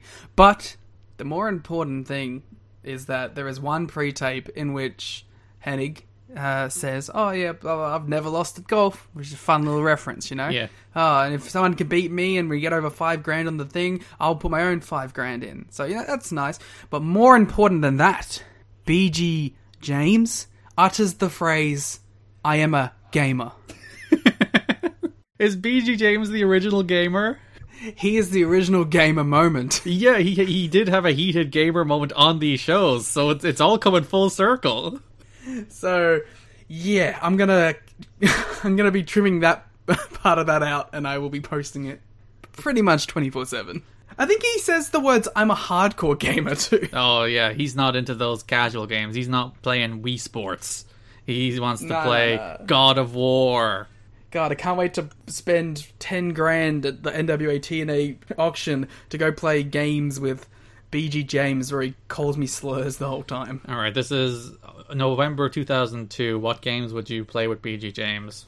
Well, he said it was arcade, so whatever's in the arcade at the time. Playing some Street Fighter? I don't know. Let's go. Yeah, well, there's all kinds. You could play some Pac-Man. Ooh. Tetris. Yeah, Tetris. One of the Time Forces. Notable games released in 2002 included Kingdom Hearts. It's not at the arcade. Oh, you could play Mario Sunshine with them and you could torture each other. It's not in the arcade, man. The true revenge on BG for dropping the F word on this live pay-per-view would be forcing him to play Super Mario Sunshine. No, because you just call me that over and over again while we play. You would definitely refer to Mario as some kind of derogatory comment. Please, BG James, I just want to play video games. Stop calling me slurs. There was a Mike Tenay and Don West promo for those silent auctions, which was very good. They were doing a bit where Don went into the hard sell and Mike was like, Don, save the hard sells for later. And I was like, oh, the wholesome bit. He's like, we already have 2,300. And he's like, 2,400, 2,500. It's great. Oh, bless these two. Bless them with all my heart. Bless this mess. Let's move on to the X Division, I suppose, in which, again, you can't get away from it, Liam. 2 AJ Styles and Jerry Lynn matches. Okay, no more. I'm putting a hard pan on this. No more AJ Styles and Jerry Lynn matches. But the thing that scares me is the blow-off, quotation marks, I don't know, involved cheating. So that makes me think there's going to be another AJ Styles Jerry Lynn match. So yeah, on pay-per-view number 20, Lynn defeated Styles to win the X Division title, which they're really hot potatoing that X Division title around, by the way. Yeah, but I guess that's kind of the point. It's the belt you're gonna get a title change every now and again. Do they have to do so many of them, though? I guess the idea is, tune in every week, because you don't know if the X title will change. 1, 2, 3, 4, 5, 6. Listen, I'm not saying it's good, but I'm saying that there is probably method to the madness. This is the 6th title change since the beginning of this company. I don't mind that. He got a title change. Got a title run, rather. Jerry Lynn is the 2nd person to hold the belt twice already. After AJ. Yes, of course. So yeah, they had their first match. Both matches were very good. I still think the best match they've had is the final portion of the first X Division title match. I don't think they've lived up to that match since. They still had 2 very good title matches this month. Yeah, I enjoyed both of these. I actually really liked the blow-off, quotation marks, until the end. Yeah, they worked a very different intensity to it, didn't they? Which was, like, because they have to, because they've run this match fucking 25 times on 24 shows. There was this great moment where AJ tried to run off the steps to do a Rana, and Lynn just hurled him into the steel rail without any stopping. It wasn't like he caught him and he waited a moment and he hit him with the rail. It's like AJ jumped off the steps, tried to Rana, and Lynn just carried the momentum through to the rail. It rocked. And it was interesting that, on the blow-off quotation marks, they did like a recap of each guy, and in that recap they chose to put in the Jerry Lynn being a mean vet guy, so that played into the more aggressive tone of the match, I guess. Throughout the month we had the debut of Crimson Dragon. Fuck off. Well, what a glow-up in 1 week, huh? Yeah, because he went from... It was a Crimson Dragon against Jorge Estrada against AJ Styles match on NWA TNA pay-per-view number 22. It was actually pretty... Actually, no, it was a bad match. I remember I hated it. Don't worry about it. I'll take it all back. You detested that match with every fiber of your being. But Crimson Dragon looked like he's like the prototype version of Amazing Red. It's just like, this was what Red should look like if Red looked like the worst, horrible amateur indie wrestler you've ever seen in your life. He looked like when you make a creative wrestler, but you don't have a lot of time, and you just want to fuck around with moves, so you have you spend 5 minutes on it. If you remember the TNA game, that story mode was filled with matches against a bunch of creator wrestlers while you were coming up in Mexico. Oh, that was straight up a 2K19 My Career guy that you fight at the start. Yeah. And on the indies. It's just like, this is the indie wrestler in this game that they haven't bothered putting time into creating a decent creator wrestler model for. But I like that they clearly understood, because this is a TNA gimmick, right? Like, this guy didn't do this outside of TNA. He barely did it in TNA. Yeah, they looked like... He's like, oh, he looks like shit, so they got him some good gear for the next show. It's actually funny, in the Wrestling Observer, Dave Meltzer always mentions, because it's Chris Hamrick who plays the Crimson Dragon, not to unmask somebody again. But Dave is mentioning, I was like, oh, going all the way back to the 80s, this guy has always been a good worker who can't get a break because of how he looks. So this was their solution. Put a mask on him. Yeah. And to be fair, the second go of the look was actually pretty good. He basically looked like a mini Super Dragon. Yeah, he looked like Super Dragon meets Ultimo Dragon. Yeah. It's kind of interesting. It's kind of cool. It's funny that I'd imagine the first week they're like, hey, you're booked. We want you to do this Crimson Dragon character. Get some gear together. And he's like, okay. And this is what he could desperately throw together. And then the next week he comes back. He's like, all right, I'm Crimson Dragon. I'm really going to invest in this character. I'm going to get myself some nice gear. I'm going to really commit to it. And he comes back. He loses to Siaki, but he has this cool gear. It's a perfectly fine little match. And then Crimson Dragon never wrestles in TNA again. I would buy the Crimson Dragon gear if someone is selling it. The second version, of course. On the topic of gear, because the Crimson Dragon, by the way, that first match was awful. He was so bad in that first match with Styles and Jorge, but he was perfectly fine in the second one, so... Yeah. He did some cool shit, but it was just all sloppy and, a little dangerous. But on the topic of gear, one of the premier gear makers in the history of wrestling, Easy Money, showed up on these shows. Yes. And ruled the entire time? Yeah. Easy Money's fucking sick! So, yeah, Easy Money made his debut. He wrestled Tony Mamaluke. He wrestled in that tag match with Sonny Siaki against Divine Storm. He wrestled Crimson Dragon. And he had a squash against Alex Winters. Actually, I liked Alex Winters, too. Siaki was the one that wrestled Dragon. Easy Money wrestled Alex Winters, as I'm getting my X Division squashes mixed up. I gotta say, I enjoyed the Alex Winters performance, too. Yeah, Easy Money really good in these shows, hitting buckshot lariats and cool power moves. He's a power junior, and again, there's nothing better in wrestling. You can't beat a power junior. Or as TNA was calling them before, a hybrid athlete that can go between the heavyweights and the X Division. Oh, he didn't use the word hybrid, he used a different word. What was the different word? He said tweener. Tweener, yeah, that's what it was. He's talking specifically about Siaki. It's like, Siaki is almost one of those tweeners, Mike Tenay said, referring to the well-known wrestling expression of the person who definitely moves between the X Division and the heavyweight division. Yeah. I thought that was a fun little nod. I wonder if it was a purposeful thing. Where he's trying to, claim back the meaning of tweener. Yeah. I wonder if, that was ever, something they were seriously considering making, part of the TNA vernacular. We have these guys that go in between the heavyweight stuff and the X Division, you know? Because I'd imagine they were looking at AJ Styles at the moment in particular as a guy who's this guy is going to win the heavyweight title at some stage. He definitely is. So maybe we have to establish this idea that these people are on the level of the which is, to be fair, a thing they were doing with the Jerry Lynn and Ron Killing stuff. Jerry Lynn pinned the NWA champion. Well, Siaki has been doing it too, but he also gets beat up a lot. So it's was Kid Cash not on this fucking? He did. Yeah, he was. He was in the Elimination Tables match, which he won, which was insane. As mad as an Elimination Tables match between Kid Cash, Jose Joel Maximo, Ace Steel, and Tony Mamaluke sounds. And then he also had the triple threat with Styles and Lynn. Yeah, it was a fun little match. Which, honestly, I agree, it was a fun little match. Veered on disappointing, though. Also, I was just disappointed that fucking Lynn snuck his fucking way in there. I just wanted a cool AJ Styles Kid Cash match. Styles was the one that snuck his way in there. Oh, sorry, other way around. Yeah, I wanted the singles match with Kid Cash, and I remember I was really amped for it too. I was like, oh, fuck yeah. An X Division title match that has Kid Cash in it? Yeah. And Styles was like, doo, doo, doo, doo, doo. I was like, no. Damn you, Mortimer Plumtree, and your great lawyering skills. Yeah, he's a good manager. He's representing his client you well. Mr. Nerd. Oh, yeah, we have to talk about it. Now that we're in the X Division. So, on the start of the NWA TNA pay-per-view number 22, November 13th, AJ Styles comes out and he cuts a promo and he's talking about how he should be put in the X Division match. It's very weird, actually, to see these shows open with a promo. It's like very... Yeah. You feel, again, the Vince Russo influence seeping in with them opening with a guy coming to the ring and cutting a promo. AJ's in the ring, cutting his promo. He calls Mike Tenay for some reason Sugar Tit Tenay. Hell yeah. And then Jerry Lynn comes out, interrupts them, and he's like, whoa, whoa, whoa, whoa. Hold your horses there, Mr. Cocks his head to the side, pauses for a moment. Nerd, is it? That's right. And yeah, Mike Tenay's like, that's right. And Don's like, yeah! Honestly, like, the Mr. Nerd line is obviously tremendous. One of the best things I've ever seen in my life. But the thing that really sells that clip to me is Mike Tenay's emphatic, that's right. He's like, fuck yeah, that is Mr. Nerd. You got him. That is Mr. Nerd. He has been owned. That's right. And the pride and satisfaction on Jerry Lynn's face when he says Mr. Nerd, it's so good. I love it so much.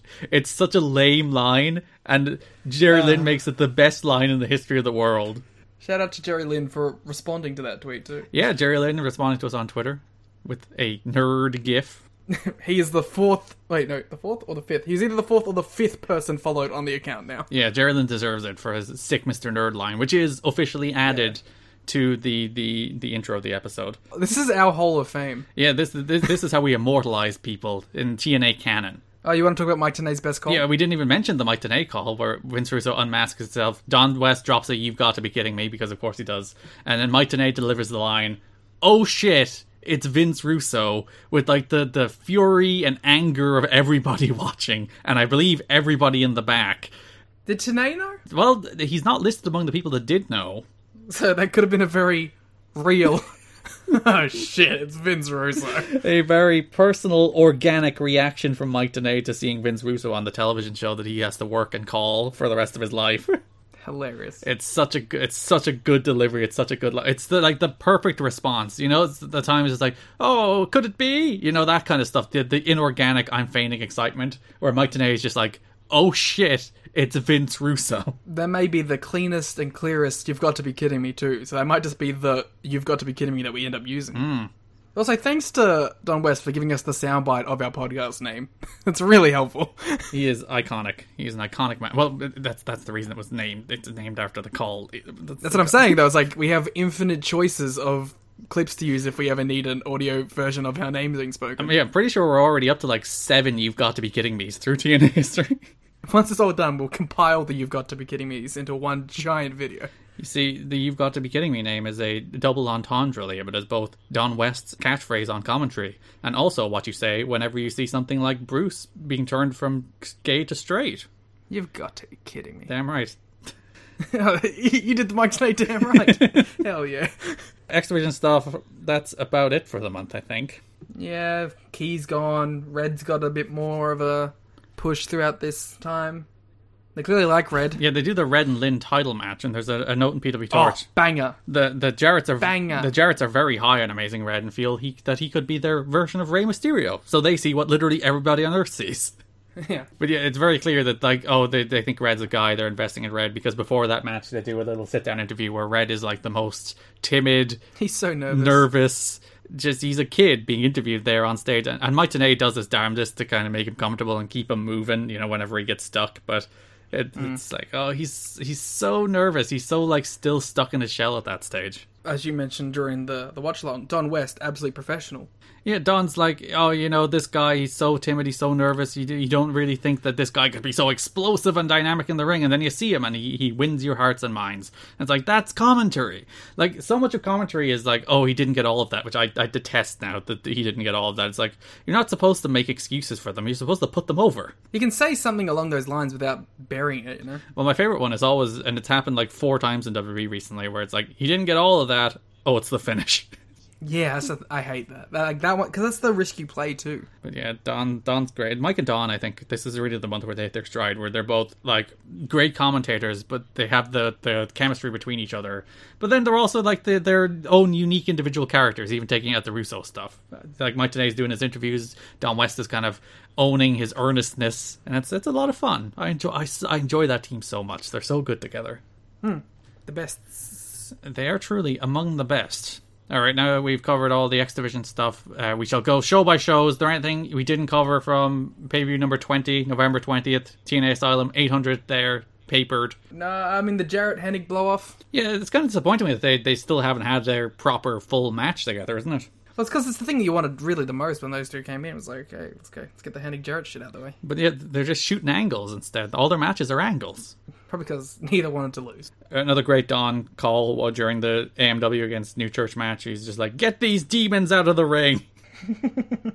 They are demons.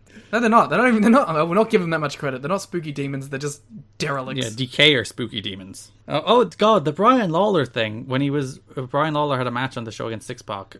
And there's a moment where he's standing on the turnbuckle calling toward April. And he shouts at her, come here, you cunt. And I'm like, Brian! Brian! No wonder she doesn't like you. Yeah, it's like, dude, cool your jets. Like, take it back a little. Calm down on the C word, man. Oh, while Jarrett and Hennig were brawling in the crowd, they brawled past this fan who looked just like Steve Austin. I didn't see this. I posted the still of it on I think it was my Twitter I posted it to. But yeah, he was like, he bald with that kind of like mustache thing going on, t-shirt, jean shorts. It's like, oh, he's just casual Steve Austin. He was even wearing a Steve Austin shirt. I'm pretty sure he's cosplaying as Austin.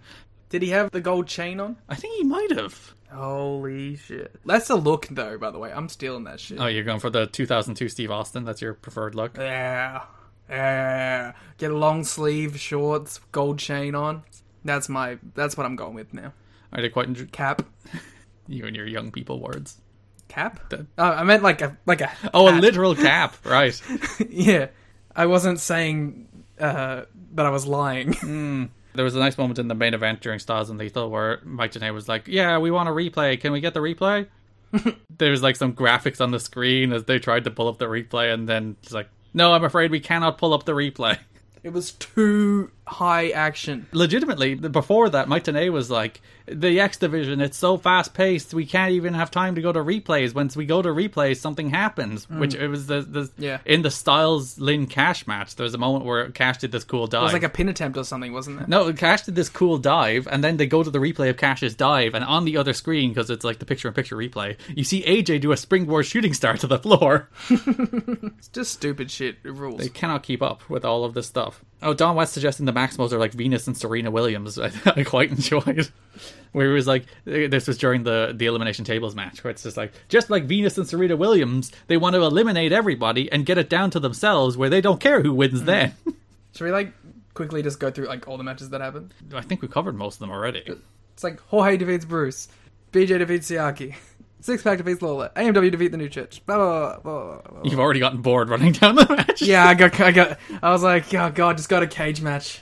See, this is the reason that I want to shift toward the broad topics thing, because it's just like, do you have anything interesting to say about BG against Siaki? No, but we should let it be known that it happened. Yeah, well, dude, that's the reason the show notes are there. You can look at results of these shows. Ah, alright. Yeah, you know what? Yeah, fuck these guys. Go to the show notes. Liam was like, you could give us your $1 to look at the show notes on Patreon. I forgot about that. Go pay the $1 if you want to know what happened. There's all kind of scoops and stuff that we don't even get to the time to talk about. There's notes in here that we didn't even bring up. This is the true hustle to sell you on the $1 show notes. Yeah, and it's well written, you know? has links. I did reassemble the show notes this week because they were kind of chaotic in past weeks, so I've structured them a little better. This is really just Garrett's play. He's eventually just going to release all of these notes as the TNA book that he's always talked about. Yeah, not even context. It's just like literally just these notes. Oh, there was quotes about the X Division matches before Styles and Lynn, where Alex Marvez of current AEW fame and Dave Meltzer of current AEW fame. Oh, very good. See what you did there. Thank you. Alex Marvez of Scripps Howard News Service and Fort Lauderdale Sun Sentinel says, Styles versus Lynn gets my vote for Wrestling's Feud of the Year. Alex Marvez, a big TNA fan. Dave Meltzer's quote, Styles vs. Lynn has consistently delivered some of the most outstanding wrestling of the year. They've co-opted the media, Liam. They've done what AEW have done beforehand. By God. They've won them over with their revolutionary idea of Money. good pro wrestling. Oh. Sean Ross Sapp would be tweeting about how Sonny Siaki's got all this bright future.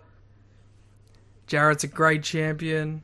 He's nothing like Triple H. The WWE toxic fan talking point, comparing everything Jarrett does to Triple H. Sean would have been... What age is Sean? Sean's in his like 30s, isn't he? So he would have been probably teens during this era. So yeah, he could have been posting. He would have been posting through all of these TNA shows.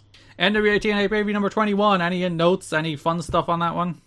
Jimmy Yang is now no longer an Elvis. He's an Old Japan. That's what he is. He does look... He looks more like his Young Dragons look, doesn't he? With the leather pants, the black leather pants. And the straight up Old Japan bomber jacket. Yeah, there's so many crowd brawls on this show as well. I think it's probably going to get worse, but there are so many crowd brawls. Or a weird moment at the end of the show. For some reason, they introduced Jerry Borash at the announce desk at the very end of the show. After the Lynn's Cash and Styles match, they cut to the announce desk where it was Mike Don and JB there for a little bit. I don't remember this. You don't remember JB? He's talked about how good the match we just saw was, and before Don did the rundown of what we're going to see next week, they had JB there. I don't remember this. JB obviously playing the role of the fan. Yeah, so the fan can know what's happening. Which is, to be honest, quite hard to understand on the show sometimes, so maybe that's a good idea. Maybe McMahon's right. Maybe they do need the announcers to just be fans and explain everything. Because on these shows, I don't have any clue what's going on. We also had the NWA TNA pay-per-view number 22. See, this is the reason Broad Topics works. We already covered everything. It's an efficient format. This is the show we did the watch-along for, so if you'd like to hear like 2 whole hours of us talking about NWA TNA pay-per-view number 22, you can head to patreon.com/kiddingme to listen to that. Actually, there is an interesting quote in Jerry's book about the gay stuff. Well, interesting might not be the right word. But there is a quote. So Jeff Jarrett was like, hey, Jerry, you should email talent about stuff just so that they know what's happening and they have some concerns. And one of the concerns was the quote-unquote gay content. So the quote in Jerry's book, Jeff advised that most of you feel that we have too much quote-unquote gay content in the shows. I agree. My explanation for the past segments is simple. When writing a segment or match using a gay tag team required gay content by its very nature. Some gay people thought the segments were funny. I'd like to know who. Some gay people thought the segments were disgusting. Much more likely. My guess is that the opinions were equally split among straight people. Like, that's him addressing this is the week of the BG James gay slur, the week after, between those two pay-per-views. And we did mention that, like, the gay stuff was somewhat more tastefully executed in recent months, and then they went to the very dirt worse, to the extent that he had to address it. And they did actually apologize for the gay slur BG threw out, saying it wasn't scripted. BG James, man, just... But, like, even if it wasn't scripted, the intent of that segment was like, oh, look at the gay bad guy, BG's gonna beat him up. So even if he didn't drop the slur, the intent of that segment is he's beating up the gay guy. Yeah. Oh, dearie me. Dearie me. That brings us to NWA TNA pay-per-view number 23, which is all the Russo stuff, all the this show sucks stuff. That's us reviewing it, not not Russo. I did enjoy, there was a sign in the crowd at one stage that Vince owns entertainment, but Jarrett owns wrestling. And it's like, oh, you poor soul, what a bad show to bring this sign to. It's not how you spell Khan. The show where Vince Russo does this show stinks, I need to bring back sports entertainment show is the show where you bring the Jarrett's own wrestling sign. Well, to be fair, but, that's the whole point, isn't it? That's the heat. The problem is like, the whole Russo character is, like, meant to be the bad guy, but he actually thinks he's right. So, But you know what the actual problem is, though? that the idea here is that TNA is meant to be this pure sports wrestling show. I mean, it was for a couple of months. But even when it was, there was bits of it that very much wasn't.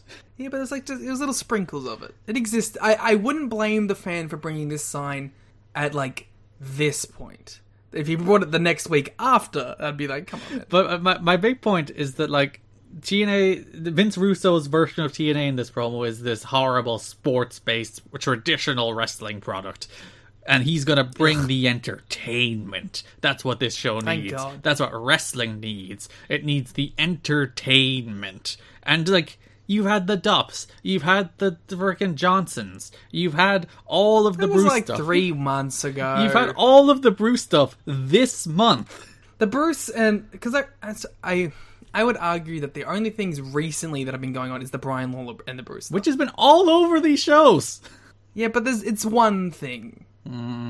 Really. It culminates in one thing. Bruce has officially given up Miss TNA. He's going by Alan Funk now. He's given it to April, apparently. We'll see how that plays out. Probably won't. I did quite enjoy, there was a video package before Styles and Lynn on the final show of the month, where they had this photo effect for Styles. Where they had this single image of Styles, and you know the way when they drop the photos on top, it's usually like, oh, it's a different image every time. Not in TNA, not for TNA video editing in 2002, where instead it was just different frames around this single image of AJ looking like a smug git. And I found it way too funny. I don't know why. AJ's great. He's just got the most punchable face, too. Really helps. He does. He's just a smug shit, and you want to hit him. I can see why Jerry hates him. Jerry's just like, I just want to hit him. I think last note I have is Dory Funk showed up. He did a little promo about the good old days, talking about all the old guys. Did he do, like, a shoot interview? Because they did, like, a weird trailer for a Dory Funk shoot halfway through this. It wasn't even a shoot interview. It's like, what if we condensed a Dory Funk shoot down to, like, 2 minutes? That's what we're going to put on the show. For, like, a second, I was like, did they do the Ring of Honor thing where they just, like, release their own branded shoot interviews or something? It wouldn't have been the worst idea.